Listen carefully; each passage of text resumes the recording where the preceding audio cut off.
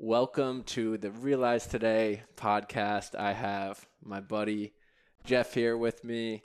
And, I met Geoff about a month ago. Feels like we've known each other much longer than that. Our paths were overlapping for a long time, but we just didn't know that we were both there. Exactly. So we met, hit it off. I was really attracted to his energy at the beginning. And then, after meeting him at the party, I saw some of his work online. And the way that he wrote really, really spoke to me. And got to know him a lot more since then. Got the urge to invite him on the podcast because we've had so many beautiful conversations. So welcome, Geoff. Thanks for coming. Thank you, Tommy. Really good to be here. Beautiful day getting down here. Beautiful few days. Looking forward to this. Energetically preparing. Stoked to be here. It's been a beautiful summer in Austin. It's a beautiful time in the world. It's a strange time in the world. Everyone is very online and very anxious. And it's hard to find peace, but I think we've both taken a lot of strides to get there. And I continue to be shocked with how young you are and how far along you are. And just really lucky, right? I remember the night I met you, it's like I moved to Austin for exactly this. This is why I came here, for these kinds of chance run-ins that then turn into something more and a chance to be mutually beneficial and remember everything, right? Here we have Yellowstone, the restless giant, bison. Like, I've been to Yellowstone. I think I was younger than you were. I was 2010. I did a road trip. I was born in '86, so I was at 24. I've actually never been there. It's on my list. It's high up there though. Yeah. But so you mentioned coming to Austin, and first of all, thank you, brother. I appreciate that. And likewise with all of that, man. And so you've been here about 3 months now. No, I got here in March. So April, May, June, July, August. I think I crossed 5 months yesterday. It was March 21st. So yesterday, I think, was August 21st. And so it's been now 5 months since I flew here one way from SFO, San Francisco. And what's that been like, being in Austin at this time now?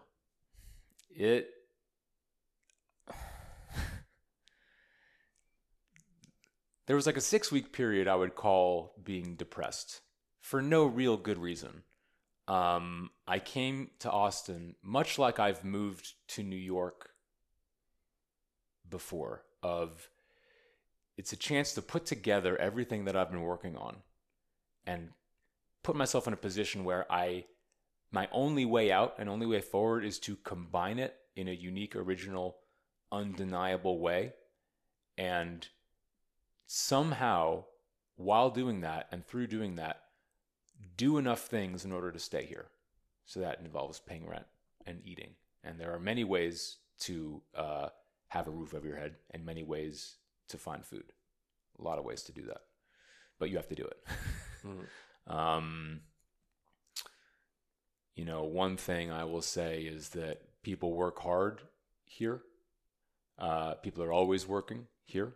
I've met all sorts of men and women who are working all the time. It reminds me that America is very work centric. Mm-hmm. And I came to Austin because, I'm an American poet. I'm an American artist, and you can't know the story of America without coming to Texas. So you need some experience in Texas if you're going to tell the story of what America is. Mm-hmm. So there's so much like energy and history here. Somebody said that it's a lot like Denver and that it's a cowboy town that became a tech town. Mm-hmm. And I,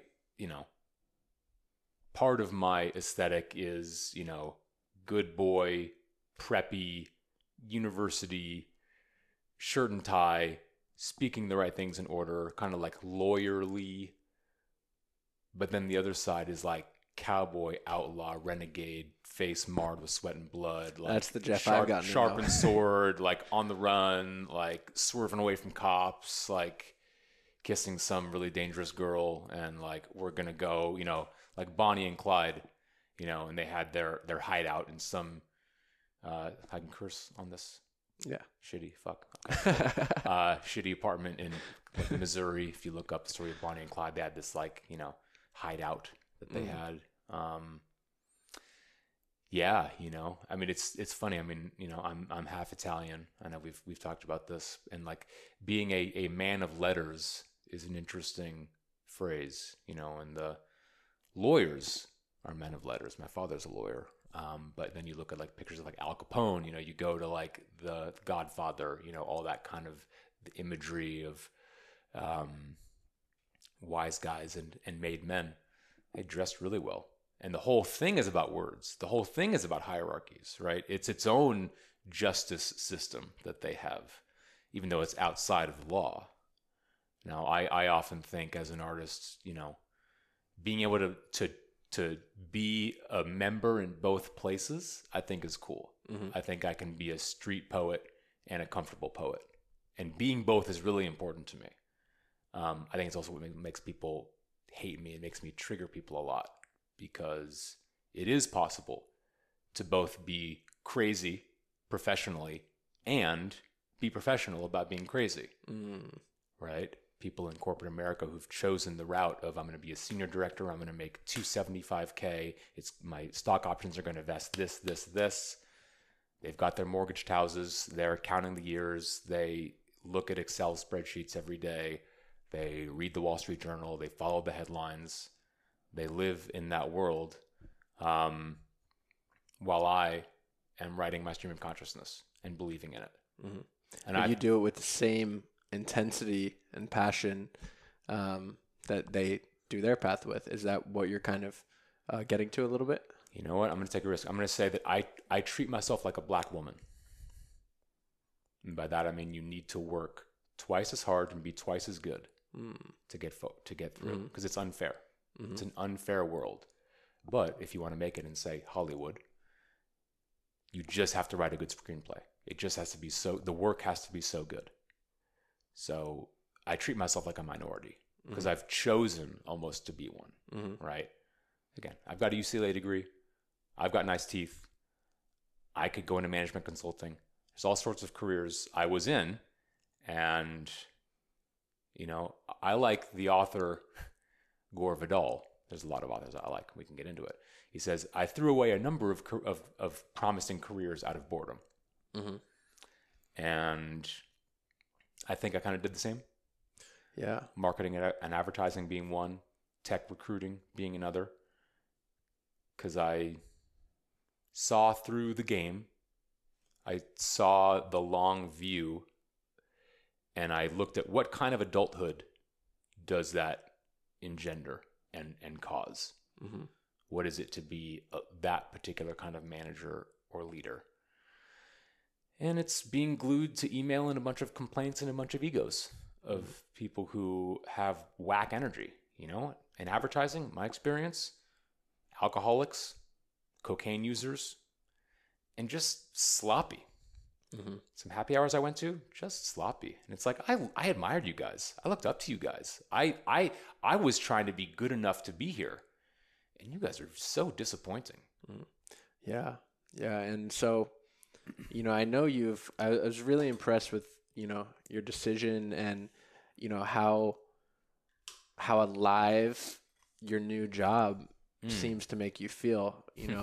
I know you're working at a kava bar now, and coming from that corporate world, and working many years in the corporate world, and now working behind a kava bar, which, by the way, I've gotten to go to. It's a really awesome vibe over there. Square Root Kava Bar. And it seems like you're really loving it and in the prime of your life right now. So, yeah, what has that been like? And also, I'd love to hear a little bit about maybe the two versions of Geoff. Geoff in the corporate world and Geoff in working at a kava bar. Sure. Well, I'll say that I would say from August 2018 until very recently, I did not have a job. I instead put myself on a 15-hour-a-day, 7-day-a-week creative discipline regimen that was mostly about the divine, inside and outside, involving you know, stretching exercises and writing by hand for a set number of minutes or pages and writing on typewriter and writing freely in Microsoft Word on the laptop. And then I make breakfast and tea and then come back and kind of get into works in progress. I've been like working on a book and it was a memoir, you know, when I was 27, 28, I thought it was a memoir, you know, a lot of typed up reflections on working at VaynerMedia. I'll say, hello, Gary V. And all of his haters. We can get into why people hate Gary V because they're jealous. Yeah. And jealousy being love and hate at the same time. I feel that I've always been a fan, and yeah, so many people hate on him. So many people, but he speaks so much truth. He tells the truth. And it's like, you have to work 15 hours a day, 7 days a week, and like, shut up. And so do what you love, and you know, find a way to make it work because you can, because you can ask for help. If you are actually generous and you actually want to work hard and actually want to give yourself to the world, right? I mean, like this gets in so much to like mysticism and annihilation and how those show up for the artist. Is like, you really have to acknowledge that I am a gift. I am a gift, and I must, in a sense, disappear in order to give my gift. And if you can disappear, then you can sing a lot of fucking good songs and write a lot of good songs, right? And that ends up being the goal, right? You want to be a rock star? That means you're going to write a lot of songs and sing a lot of songs.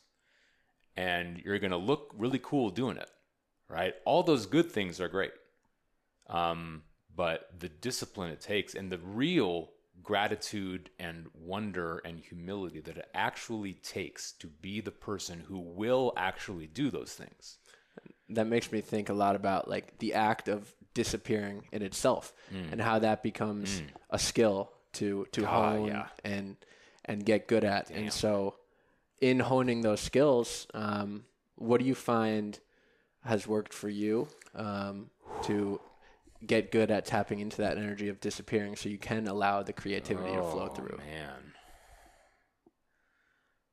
I mean, it is about sitting down and doing it and standing up and doing it and going for a walk and doing it and getting on the elliptical machine and doing it and picking up the free weights and doing it and going to the baseball field and bringing your cleats and the ball and finding a net and doing it.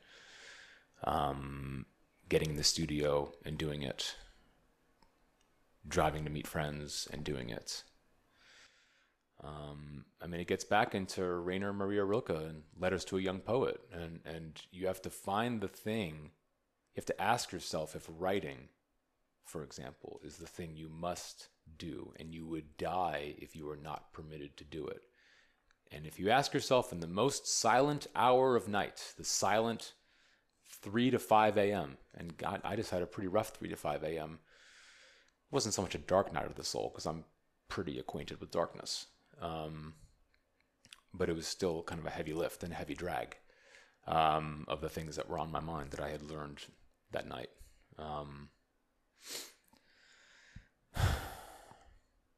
And you have to just know that that's what you are. And so you're always doing it. What Rilke said is you have to orient your entire life to the most minute, mundane detail to serving that verb for which you are the noun. Cutting your toenails, rinsing blueberries to put in your breakfast, wiping crumbs off a table,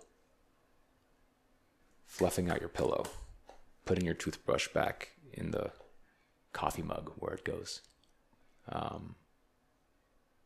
That's all an act of creating your temple and palace, and also doing honor to the cyclical thing that you are. Yeah, and it's such a rebellion in this day and age, in this culture. It's almost as if slowing down and being present, you have to rebel against all of these forces that are wanting us to, maybe not wanting us, but motivating some of us to speed up, find success, make money, gain followers, do X, Y, and Z. Found it. But it's like we leave so much on the table with our awareness when we're not actually slowing down with those slow, present moments, brushing our teeth, making our food. I feel like there's gold to be found there that is often missed. Yeah, I mean, it's also very precious downtime. I've heard the phrase, take care of your downtime, and the uptime takes care of itself. If you do the basics well, and again, it's why I talk about stretching and hydrating a lot, going for walks a lot, getting sun on your body, take your shirt off. I feel like people sleep on the sun a lot in terms of how it nourishes people on Earth and being out in the sun. Right? There's too many. I mean, and again, it's tough. This is our industry. These are our peers. People who have beautiful home office setups, and they've got their microphones and they've got their keyboards, and they're in there clickety clacking away, making some big vast thing. I mean, I've got a lot of friends who always have some big vast like Notion document in public, and I'm gonna this whole codex, and it's like, brother, no one's gonna care. I promise you, no one is gonna read that. I promise you. And this is medicine for me to take too. That can be bitter, right? I've got my 10,000 pages. I've got my link in bio. I think it's readable. I mean, and you have read some of it, so it is readable. Yeah, it's really good, and yeah, it's it's a matter of just doing it though, and it's like if you buy everything, and it's almost like we put ourselves in that place where it's like I can't put myself and do all the work because I need to do X, Y, and Z first. I need the gear. I need, I need all these things to be in the right place to actually sit down and write every day. And it's just the resistance to doing the actual thing. You'll come up with any excuse to not actually sit there for hours a day and commit to your art. Yeah. And it's the choice that's harder. It's the choice that's harder than anything, right? The choice to spend 2 hours is harder than the 2 hours. The 2 hours is fucking beautiful. There's nothing more beautiful than getting lost, than disappearing. Yeah. There's nothing that feels better than that. While everyone else is self-conscious and anxious on the internet, trying to type and build and scheme and market and double-click their way to being okay, you're getting lost in the good place. And then again, they fucking hate you when you're better at the marketing stuff than they are, and you know how to get lost for 5 hours and actually bring back some gold that's actually worth selling in the marketplace of blah, blah, blah, blah, blah, blah, blah, blah, blah, blah, blah. Because there's a lot of that out there. Yeah. There's nothing but blah, blah, blah out there. And it's a matter of too, like, what even is getting lost and being found? It's almost like I feel like getting lost is the opposite of what lost is. It's finding. That's a good line. It's finding yourself in. That's a good line. Tommy, write that down. That's a good line. Yeah, I see it as like we are lost when we're doing all the things, and the getting lost is actually finding ourselves, on a deeper level of truth. Well, yeah, it's like you get lost and then you come back and tell stories about being lost, which is actually what a lot of like explorers did, right? I think the poet T.S. Eliot said old men should be explorers, but I think that there's no. I mean, I can talk about in a way. I feel like I've skipped it. I've understood and made it a component part of myself. The midlife crisis. I think I know what 40 and 45 is going to be like for our peers, for my peers. Judgmental, mean, bitter, angry, silent. Men leading lives of quiet desperation. Our peers, meaning just general humanity of people our age? I would say our age, and then also, I'll use the word milieu. People who are extremely online, people who are kind of drenched in tech and venture capital and personal growth and content and media and culture broadly, I would say. Yeah. And again, like coming to Austin, I sort of have spent a lot of time among, I'll say, coastal elites on both coasts.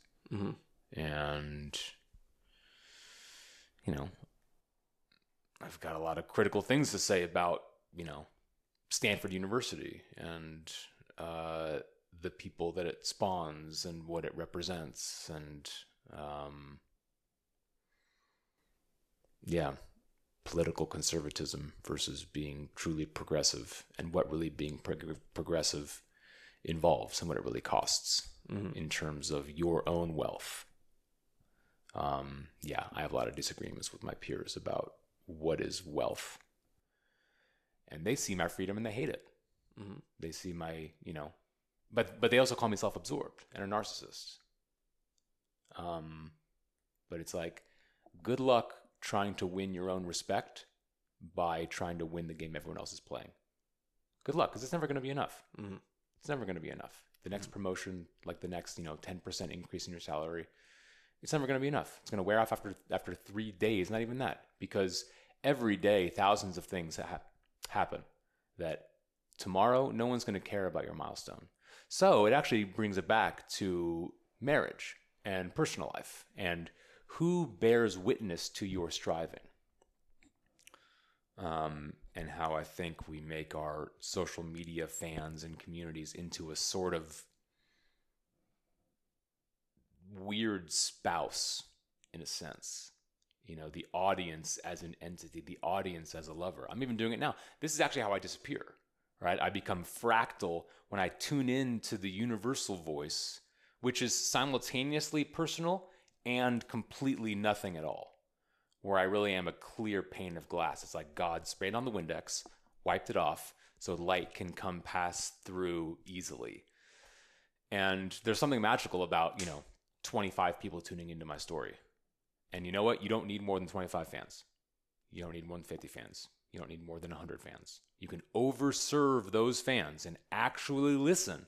I promise you, you won't be able to construct a 15-hour day where you can actually listen to and collaborate with those people.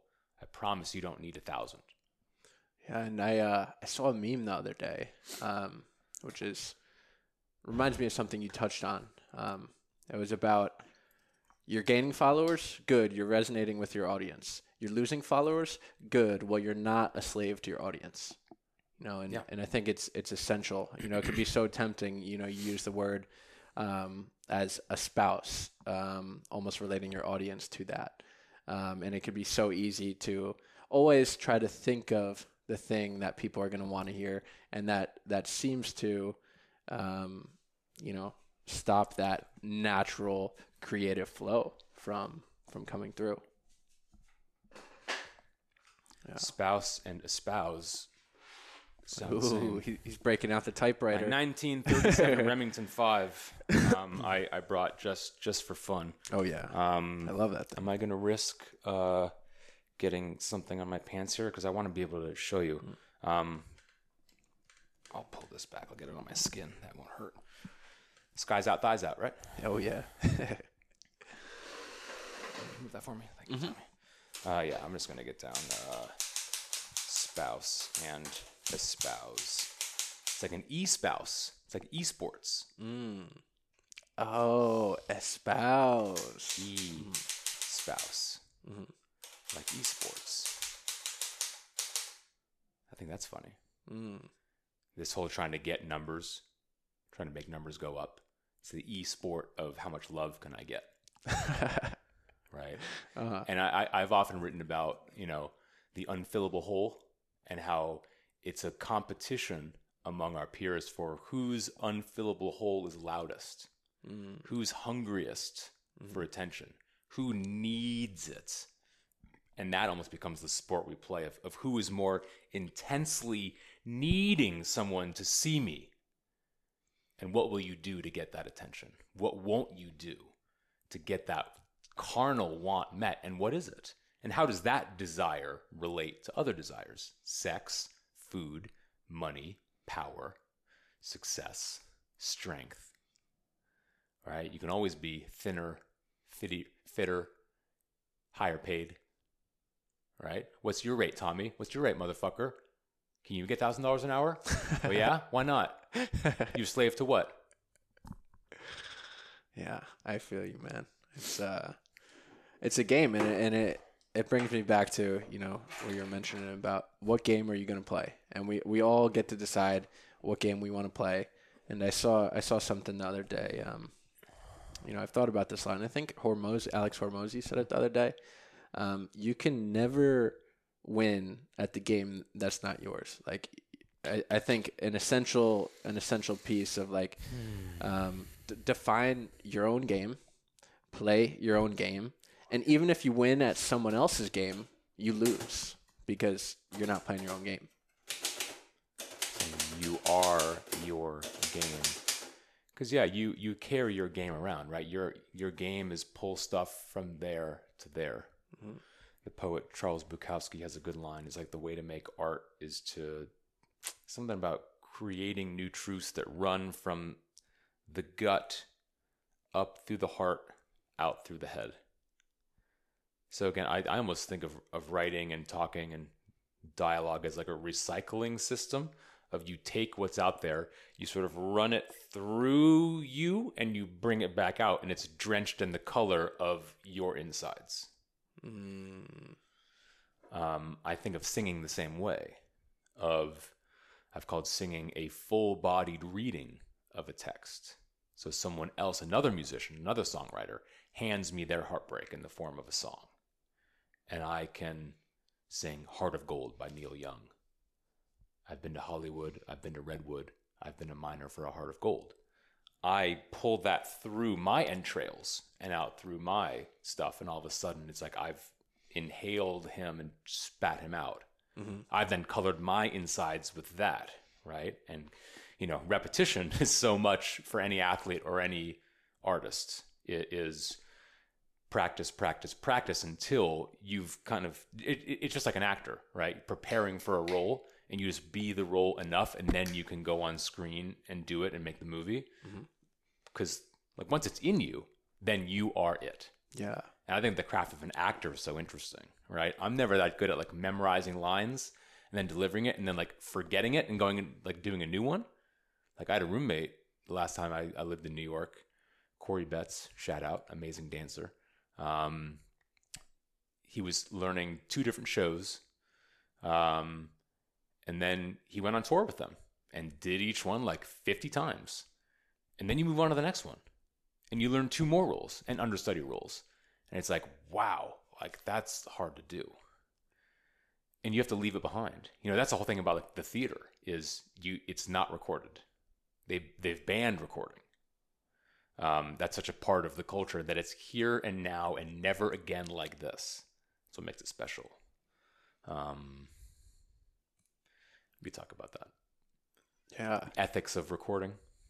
Because I also like to do, part of my being kind of like an outlaw is like sneaking recordings of people, candid photography.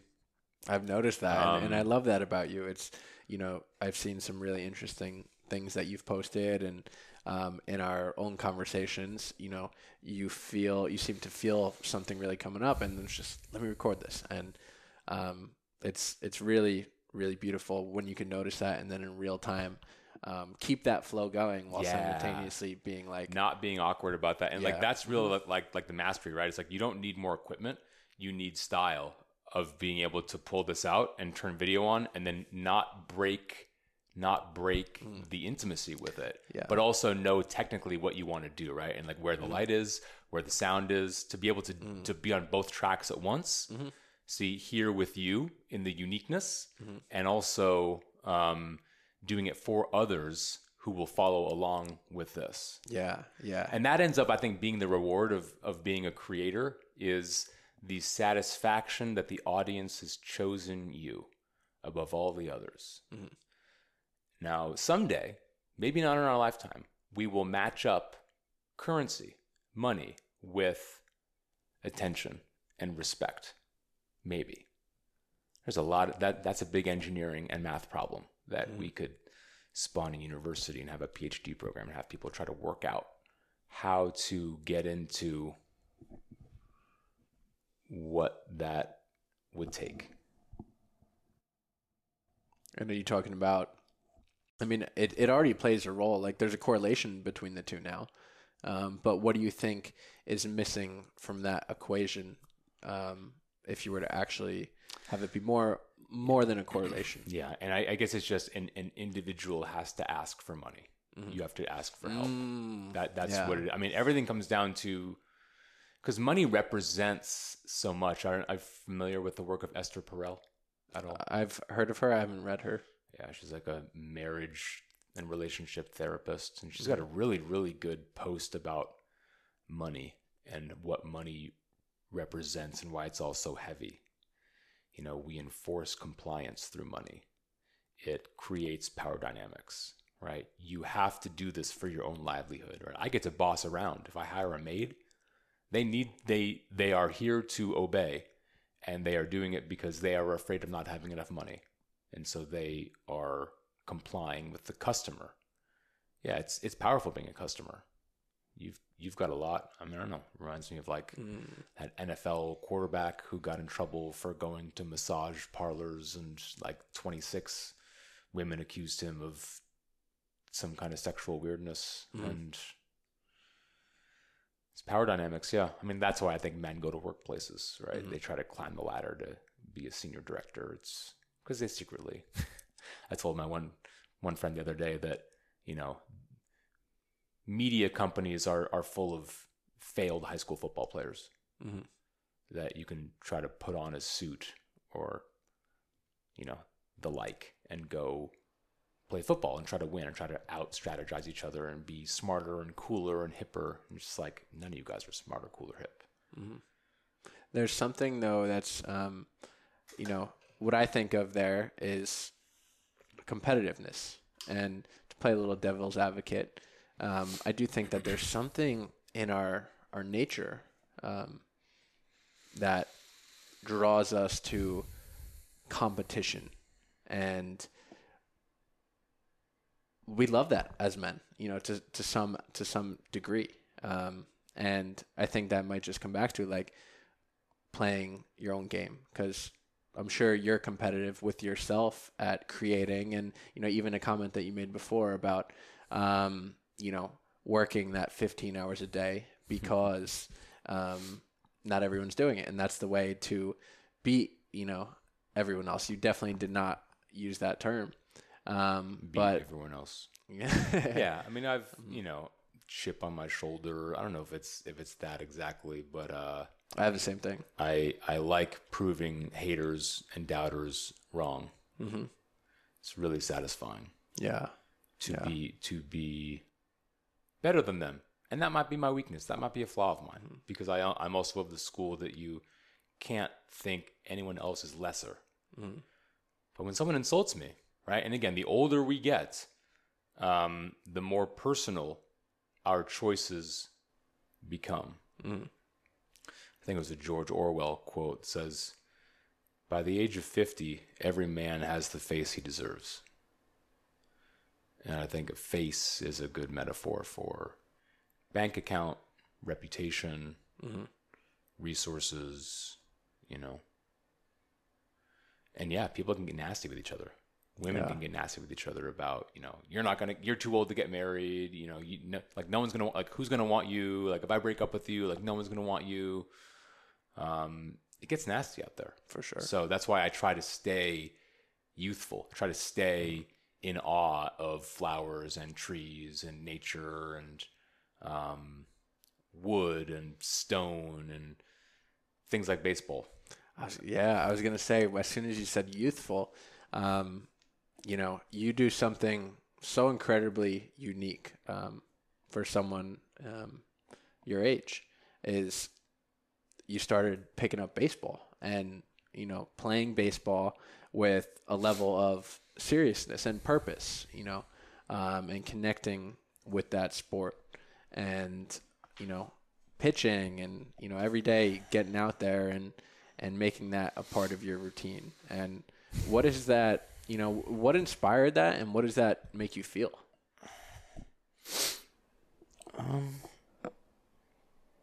What inspired that? What does it make me feel? Definitely feel like part of the centuries in a way.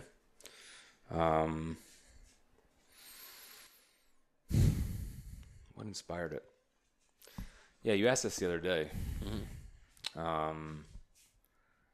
don't know if I'm ready to answer. Let me maybe come back to that another way a little bit later in the conversation. Yeah, because it's a good question and it's a good subject, but it's really big. I mean, it's about belonging. It's about brotherhood. It's about hierarchy. It's about service. It's about pride.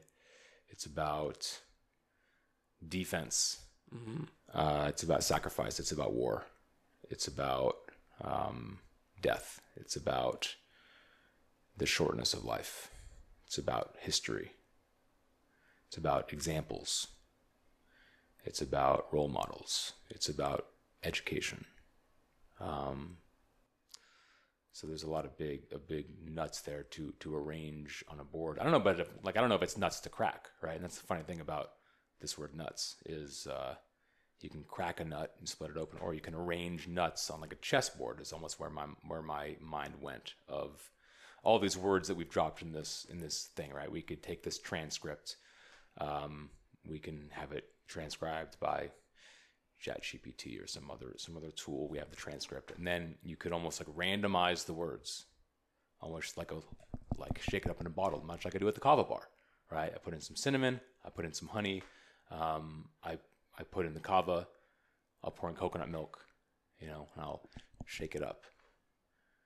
These are good metaphors too, right? The honey and cinnamon, you really got to shake, because the honey is going to stick to the bottom, and the cinnamon is going to going to clump up. So you really got to shake it a lot to get it loose. You also don't want to heat it up too much, because kava is really good when it's cold. When you shake things up, it gets warm. So that's why I always fail if I forget to add in the cinnamon or the honey until the bottle's full. Then I got to shake the whole thing. That warms up the whole thing.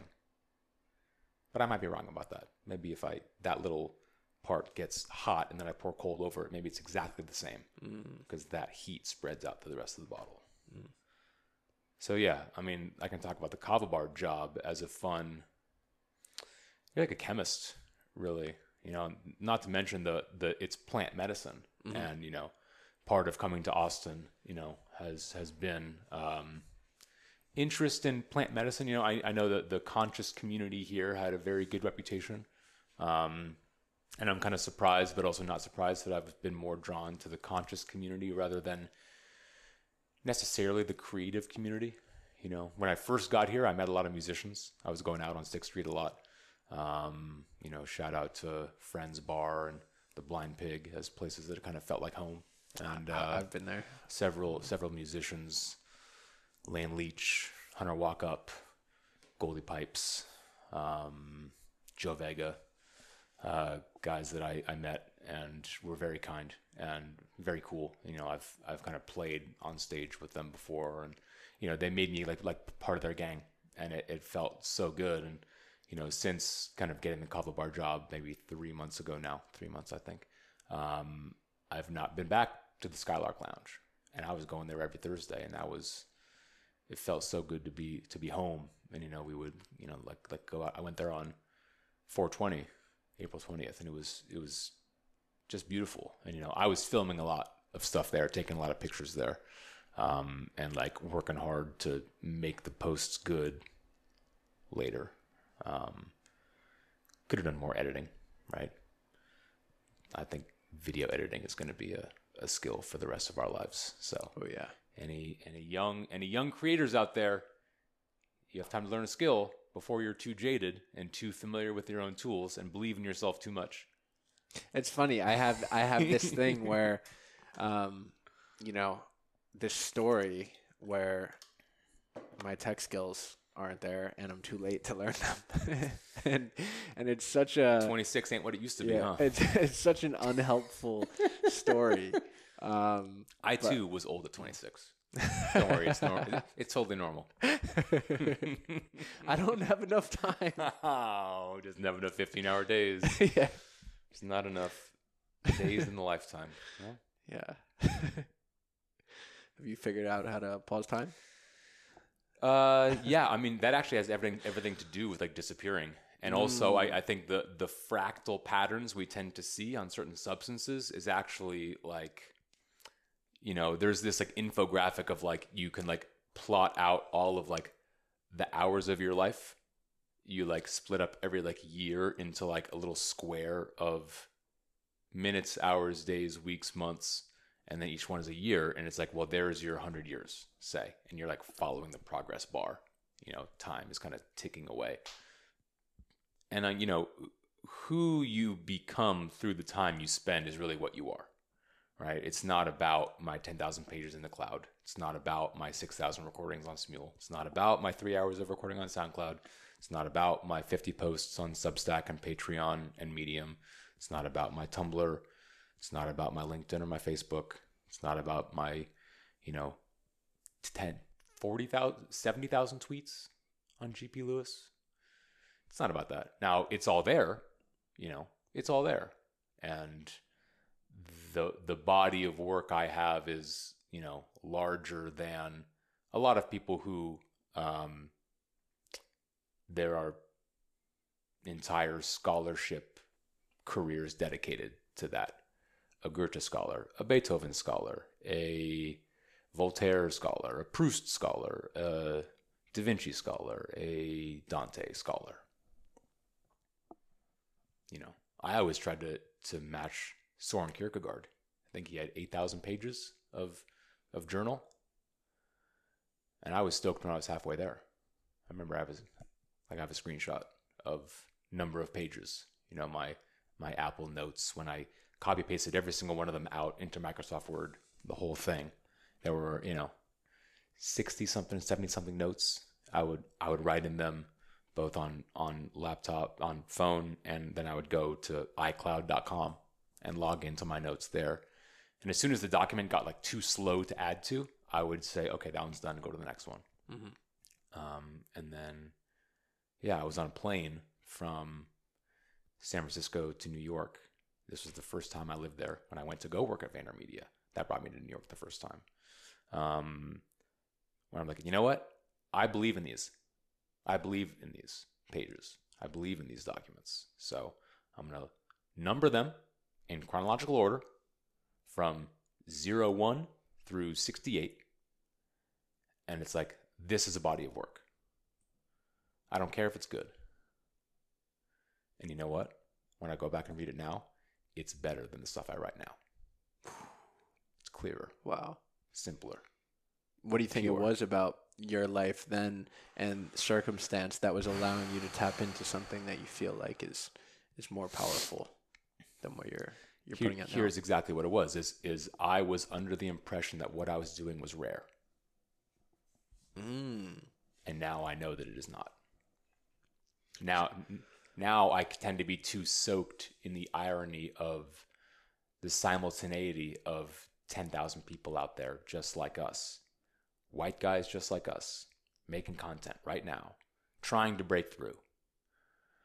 And I'm more interested now in a much more narrow niche of humor and philosophy, I guess I would say, which is the absurdity of trying to save yourself through making content. And I live out that problem, right? And I think that makes me a real poet, is you are living the questions. Back to Rainer Maria Rilke. You know, live the questions now. Be patient with all that's unsolved in your heart, because there's always going to be stuff unsolved. Even on the last day of your life, it's all going to be unsolved. And that's what you learn by doing 10,000 hours and 10,000 pages and 7 years and 10 years and being unemployed for 5 years, but working triple days, right? Yeah. So I've laughed on my peers, all the people from high school who like talk shit and make a comment. A, I'll soak your fucking comment with a lot thicker nectar than you can ever throw at me. And B, I don't fucking care, because I go 3 times faster than you. I go 10 times around the moon to your 1. And I do every day, no matter what, self-motivated, and only death will stop me. So you can come kill me. Go ahead. But you'll have to know and watch this video and say, that's who I killed. And what could he have done for the earth? Yeah. So they love you and they hate you. And that's jealousy. And people love that. People love to feel conflicted, right? People watch the news because they love to feel miserable. And I think people look at artists because they want some sort of mirror for their own inner conflicts. Because we're all so conflict. We're all divided against ourselves.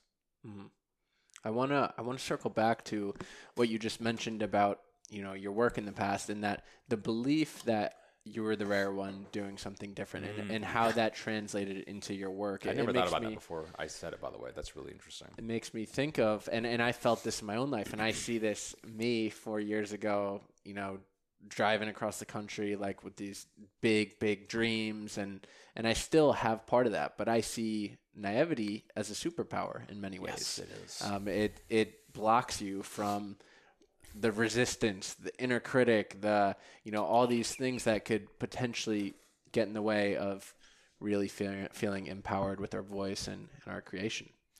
Well, you have to think that you are different. And I mean, the sheer force of and the intensity of your observation has to be, I think, really palpable, right? I mean, Da Vinci said something. It's like you have to learn how to see. Learn how to see, because everything connects. Everything that's real connects, right? We are that fractal pattern thrumming, right? So when we get on plant medicine, things start to vibrate a little bit. It's because that's what we are, right? If you think about the planets up there, they are going so fucking fast. And like they have recordings of the sound of like Saturn, and it's eerie. It's like, yeah. I mean, because it's moving fast. I mean, think about how fast things are moving up there, right? Baseball ends up being a pretty cool metaphor of like planets moving, right? And how fast the ball moves, and how fast the bat, this certain angle, this certain like exit velocity from this hitter, like comes at you fast. And when you get down to a field and you play with good players, right? When I tried to walk on a men's Bay Area men's senior baseball league team 2 summers ago, man, there were some like current high school players there, just like practicing with the guys. You see those guys gun it from right field over to third, like on one hop, like holy shit. Like I'm at second base about to like take grounders, and I see these guys just like, wow, the ball just moves really fast. Same thing with pro football. You get down there and you see the ball is snapped, the play happens, the play's over. It's like, wait, all that just happened? It's just over like that. And it's like, oh my God. And you see the difference, when between college and NFL, you see a guy come in and who was really good in college, and just the game is just that much quicker. And looking at it from our relationship to time, it's barely quicker at all. But you put them in that, and it's like that little tiny bit means everything, Yeah. It's funny, on the Uber ride over here, I looked down. I was on 35. I looked down and I saw the UT football team practicing. Oh, nice. And they've got that, it's like the stadium's like over there. There's 2 practice fields, one here and one here. And yeah, they've got some good words in big like banners like around the field. It's like discipline, honesty, integrity, some other ones. And I decided to tweet, the UT football team is practicing. Are you? Mm-hmm. Right, and they're out there in the sun. I've loved the summer here. I thought the summer was gonna smoke me out. I was afraid that it was gonna be too painful to be here. I've done more shirtless baseball in 100+ degree weather here than ever, and it's like, damn, it feels good. Yeah, you just have to hydrate a lot. For sure. Yeah, there's something about just doing hard things, as simple as that, putting yourself in a position to do things that are uncomfortable, getting comfortable with the uncomfortable, that really just, I found it create magic in my life. And shifting my mindset, especially in the morning, you start your day with one thing like that, and it's like that one small thing just shifts the chain of events of every event throughout the rest of the day. No matter what you decide to do, or it's just a subtle mindset shift of being uncomfortable. I'm writing down shifting from mindset to body set. Because you reminded me of a line from a poet, playwright named Jean Cocteau. He said, people love to recognize, not venture. And I think that's really going to be a main thing in our life. Because venturing costs opportunity costs. So there's a lot of haters, commenters, critics who, well, so I'll also say that I've learned a lot by following older men on Twitter. And I guess we're saying rest in peace, twitter.com, because now it's x.com. Oh, yeah. Thanks yeah. to I didn't even pick up on Elon that. Musk's referred to it. stupid leadership. I wish you would stick to batteries, dude. I wish you would stick to engineering and design and stay out of the humanities because you don't know what you're doing. You don't like what he's doing? Not in that realm. Mm-hmm. There was a good write-up in Rolling Stone. I forgot who the writer was, about his like childhood wounds, essentially. Mm-hmm. Right. I mean, I respect him in the same, you know, and now I feel like I'm like a Jordan Peterson character about to get canceled and ready to risk my reputation, but like, so be it. I was going to say that I can respect Donald Trump in the same way I respect Elon. Is you have a childish wonder about things and you are living your curiosity out, and you are successful and popular because you sort of invite others to be curious with you about how things work. You're willing to be foolish and make mistakes in public as sort of like a persona, as sort of like a caricature of, you know, does that... Well, a little bit, but I just see a massive difference between them. I see, you know, maybe you see things differently, but I see Elon having a fairly decent set of moral values, and I couldn't say the same for Donald Trump. Okay. So that's where I see a big difference, and that's why I do, you know, I wouldn't say I love Elon Musk, but you know, I like him because I think he wants to do good, and it's nice to see people with a lot of power and a lot of money that you believe genuinely want to do good in the world, and I do believe that for him.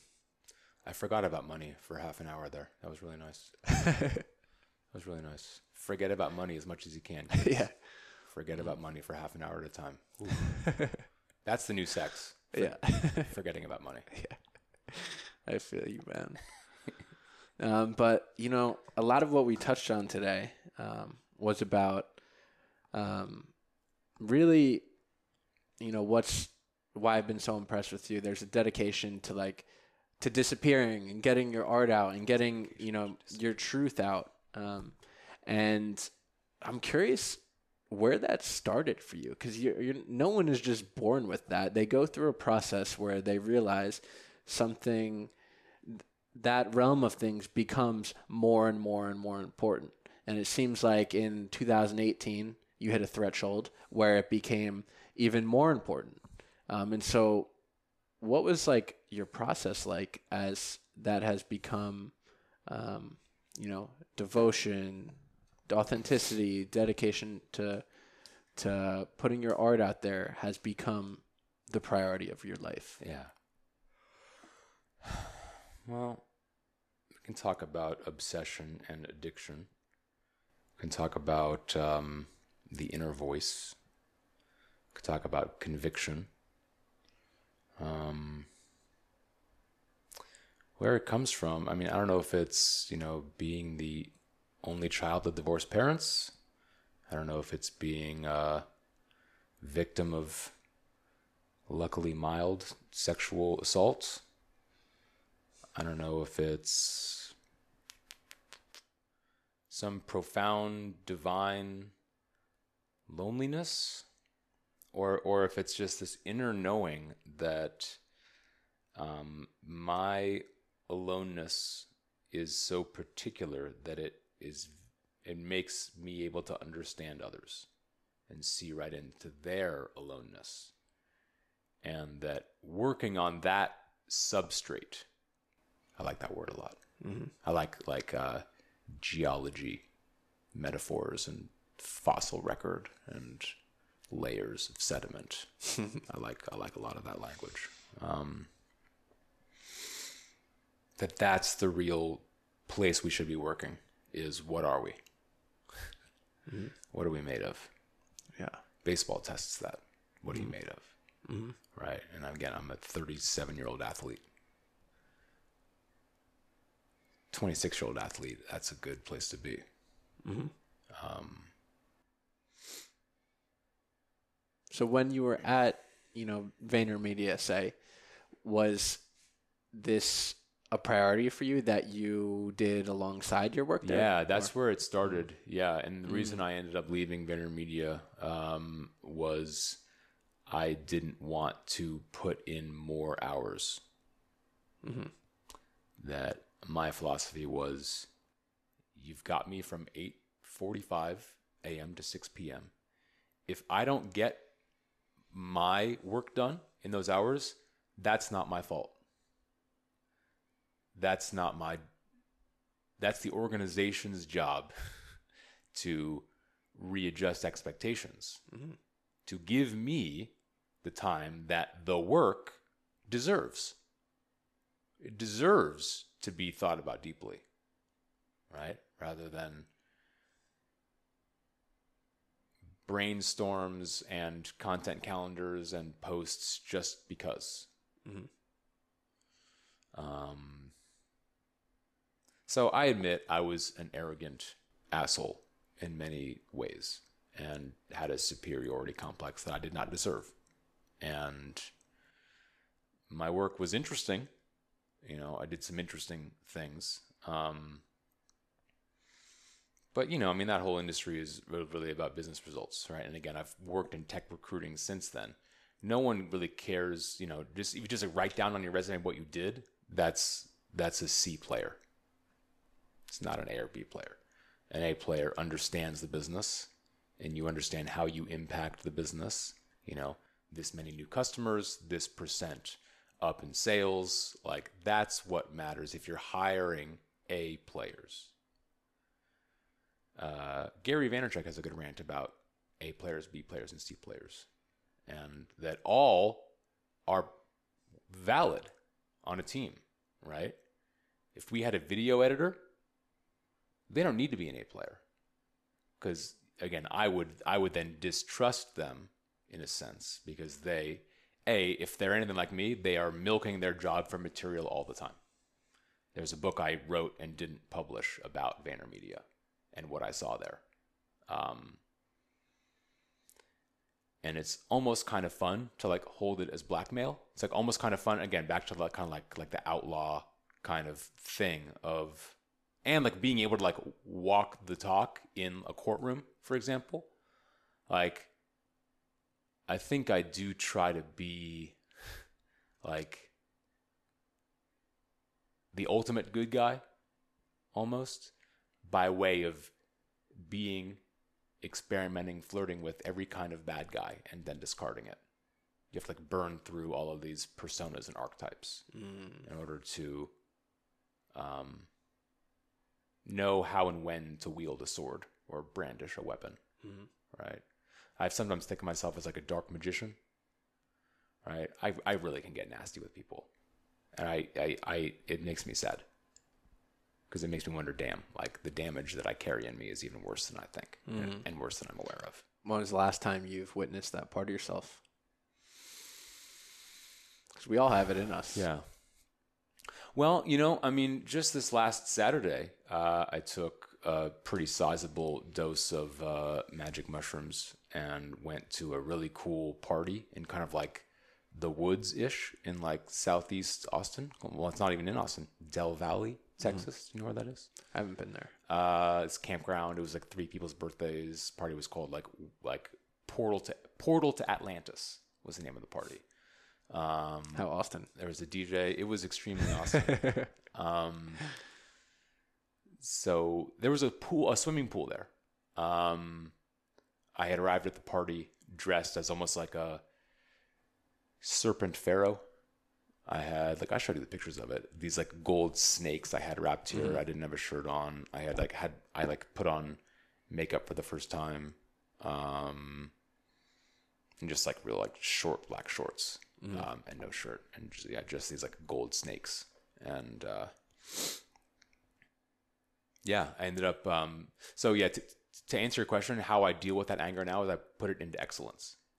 So there's a swimming pool. They were having racing. They were doing diving. So it's all of a sudden I kind of connected with this heritage of being a merman and a sea serpent and like Poseidon and like Leonidas, right? I had a lot of like Michael Phelps kind of like imagery come to me. I was even like doing his like warm ups like this. Yeah. So I kind of put it into excellence now. I don't really get. I've really only had a small handful of anger moments, and it's been several years. I remember yelling at my then boss in 2017 or so, and like storming out and essentially quitting and saying a very profound, "You suck," like you're not worthy of me, is really was the heart of it. Now I can be kind about those things. Yeah. I don't need to beat you over the head with the fact that I think I'm too good for you. Because I just am. I was good yesterday. I'm going to be good tomorrow, and I'm going to keep being good. And that's the like I don't need to say it. You can look at me and you'll know it. That's the message, right? And this is what separates the doers and the talkers. This is what separates the people who recognize and not venture. It's very easy to sit in a comfortable chair in air conditioning on a screen and say that's not good. Like, yeah, that's not good. That could be better. Go in the pool. The men in the arena. Go to the field. Show me what you can do. You do. How about you get to your edge? How about you see what you're made of, right? And let the game humble you, right? Baseball is a very humbling game, just like golf is a very humbling game. Business is a humbling game. Marriage is a humbling game. Writing is a humbling game. Acting is a humbling game. Photography, painting, all these disciplines. Living. Yeah. Slowly but surely it will humiliate you. And that's a good word to think about, is humility and humiliation, right? The more you write and the more you talk about writing with writers, etymology ends up being huge. You want to know the difference between religion and spirituality? Look up the roots. And you can do that with a lot of words. Dragon of the jungle. Dragon. Jungle. Yellowstone reveals the park's rich array of nature and history. Stay safe. They are wild and dangerous. He's reading from some things on the wall over here. Yellowstone National Park park guide. The Lion Tracker's Guide to Life. What's up, Boyd Vardy? Hey, do you want to come talk about lions? Certified Master Life Coach, author, and TED speaker. Runs retreats that merge tracking, coaching, and storytelling into experiential learning events at the Londolozi Game Reserve in South Africa. Cool. I haven't read that, but he tells a good story. He's a lion tracker out there, and he relates the story of tracking a lion to approaching life. As a big metaphor. Hell yeah, beautiful. I love lions. Yeah, I mean, I've really stepped into my Leo energy. Well, yeah, so. Yeah, I'm a Scorpio sun, Leo moon, and Leo rising. And that's kind of stayed with me. Scorpio very much sharpened stinger behind my back, ready to kill you if I need to. I don't like to use it, but I need to have it. Yeah. For my safety and my quality of life. Yeah. And my superiority and my righteousness. Yeah. Which I'm not ready to part with. So that's where I move to the softer, more vulnerable part of me and my voice and my work. It is, who am I when I can't rely on competence anymore? When I have to be weak? When I can't know that I can win by force? Right? This is the same thing that like money accomplishes. Right? You don't need to be nice. You don't need to actually get to know people. The money is the message. And that's the nature of the interaction, right? Do you feel that scorpion, for that metaphor, do you feel that serves you? Do you feel that bites you, or hinders you in any way? How do you think that impacts your art and how you show up? It used to. I think I'm beyond it now. I think I know that kindness and generosity and openness is the way. And that naming that is never a wrong thing. And putting that forward is never the wrong move. And it's the same thing everyone always says. It's like, if you just say what you feel will never abandon you or betray you. That's always the right move. Say what you feel, follow what you feel, and do that, and you will never be led wrong. That's always the right choice. So then the more tactical, strategic thing is, how do I set my life up in a way such that I create problems for myself. I create obstacle courses for myself. I think that's a thing about like difficult books, difficult poets' work. I think my work's really hard to read. It's not that I'm inaccessible. It's that I'm really demanding of a reader to say, I'm going to take you through this jagged, broken jungle to my broken heart. I'm going to make the road really difficult because I really, really want to be loved. I really, really want it. I really want you to see what I am, but I'm going to make you prove it to me. I feel that from your work. But I don't consider myself someone who really devours poetry, and there's certainly a little bit of a poet in me, and I'm becoming more and more in love with those ways and learning how to read and understand and write poetry.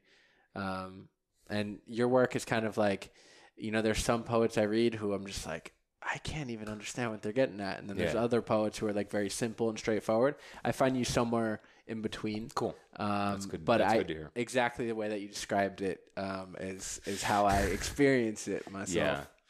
Yeah. And it's like the more that I think I've been standoffish for a long time of even interacting with readers, even interacting with people who would comment on my work or read it, or even friends I would, send it to. Like I've been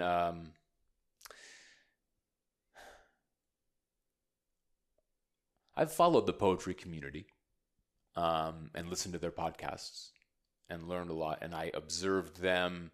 Again, I still have this lens of like careerism and judging events and people and their behavior and the choices they make about self-promotion, right? We can get into self-promotion and arenas of self-promotion. I've often thought about, who owns the circus tent under which we're all striving and fighting each other.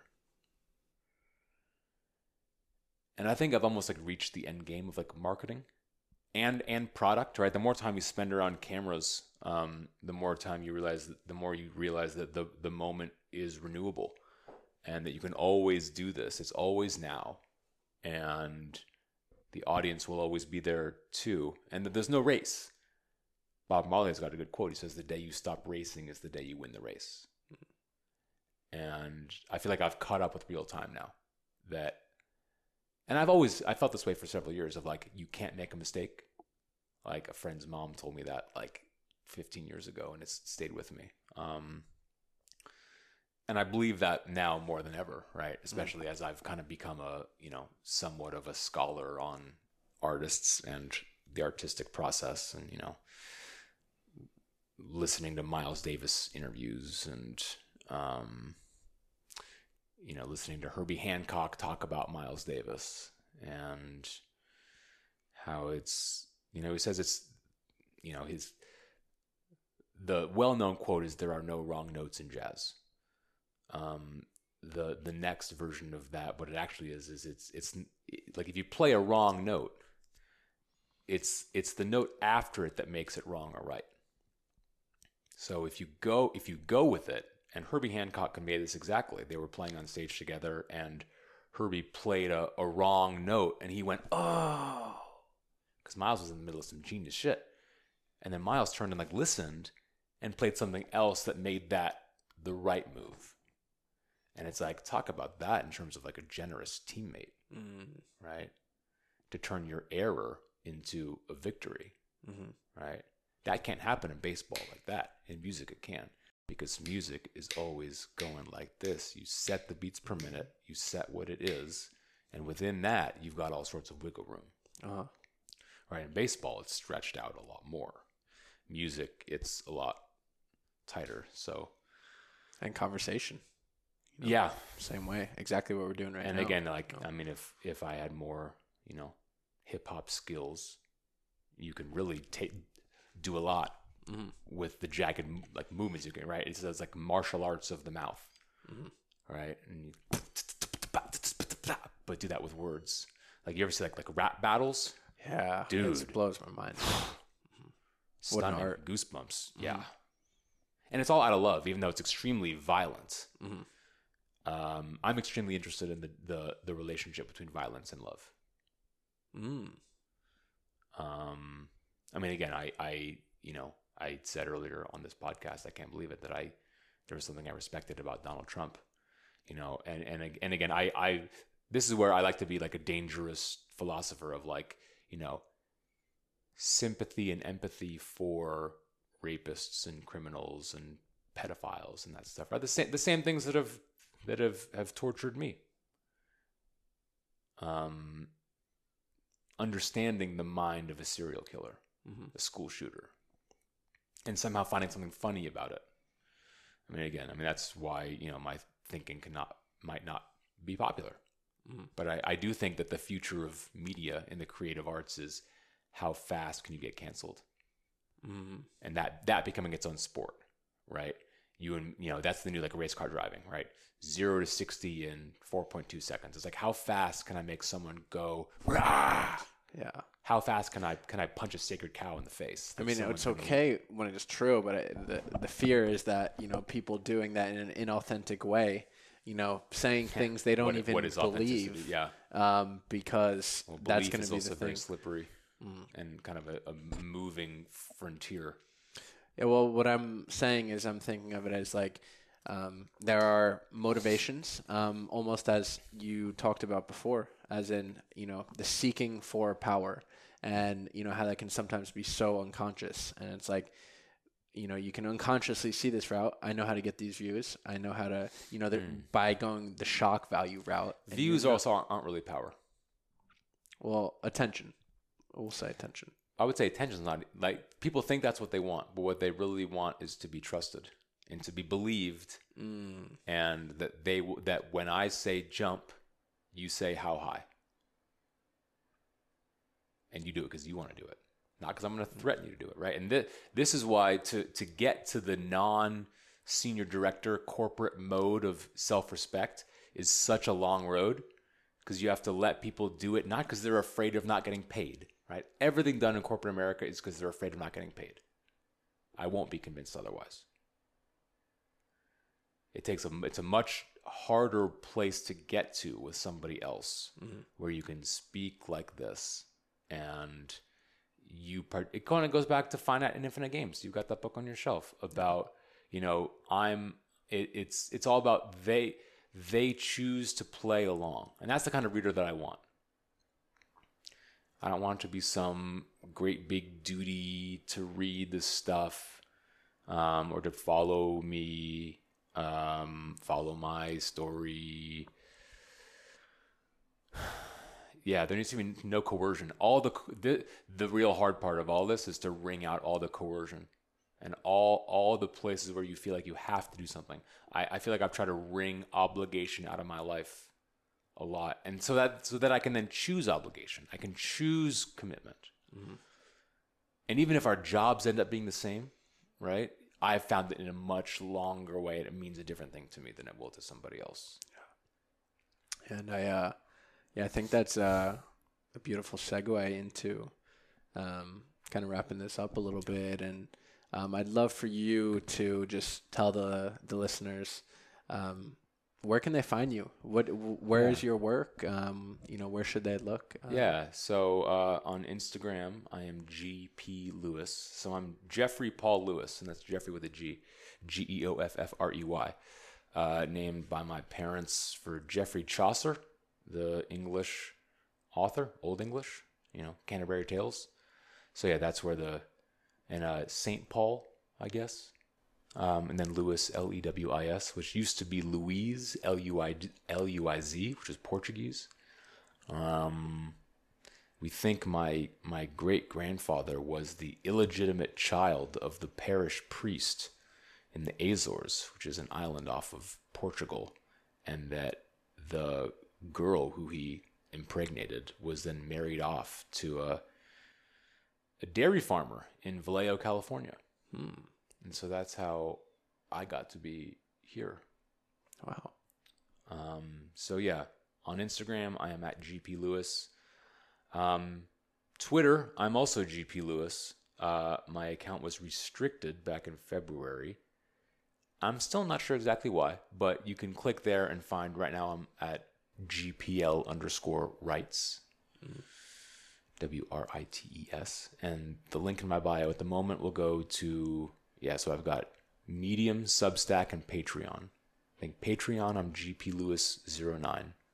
Substack, I'm GP Lewis. Medium, I'm GP Lewis. I've got SoundCloud, I've got YouTube, because I've done 25 one-hour episodes with someone we've put those on YouTube. And then SoundCloud, I like to do just kind of like voice rambles.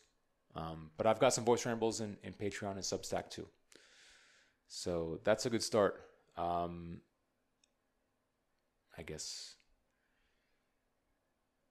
that's a good start. You can like direct message me there and I'll check those out. Yeah, for everyone listening, I just got into reading some of Geoff's work about a month ago. Really, really awesome stuff.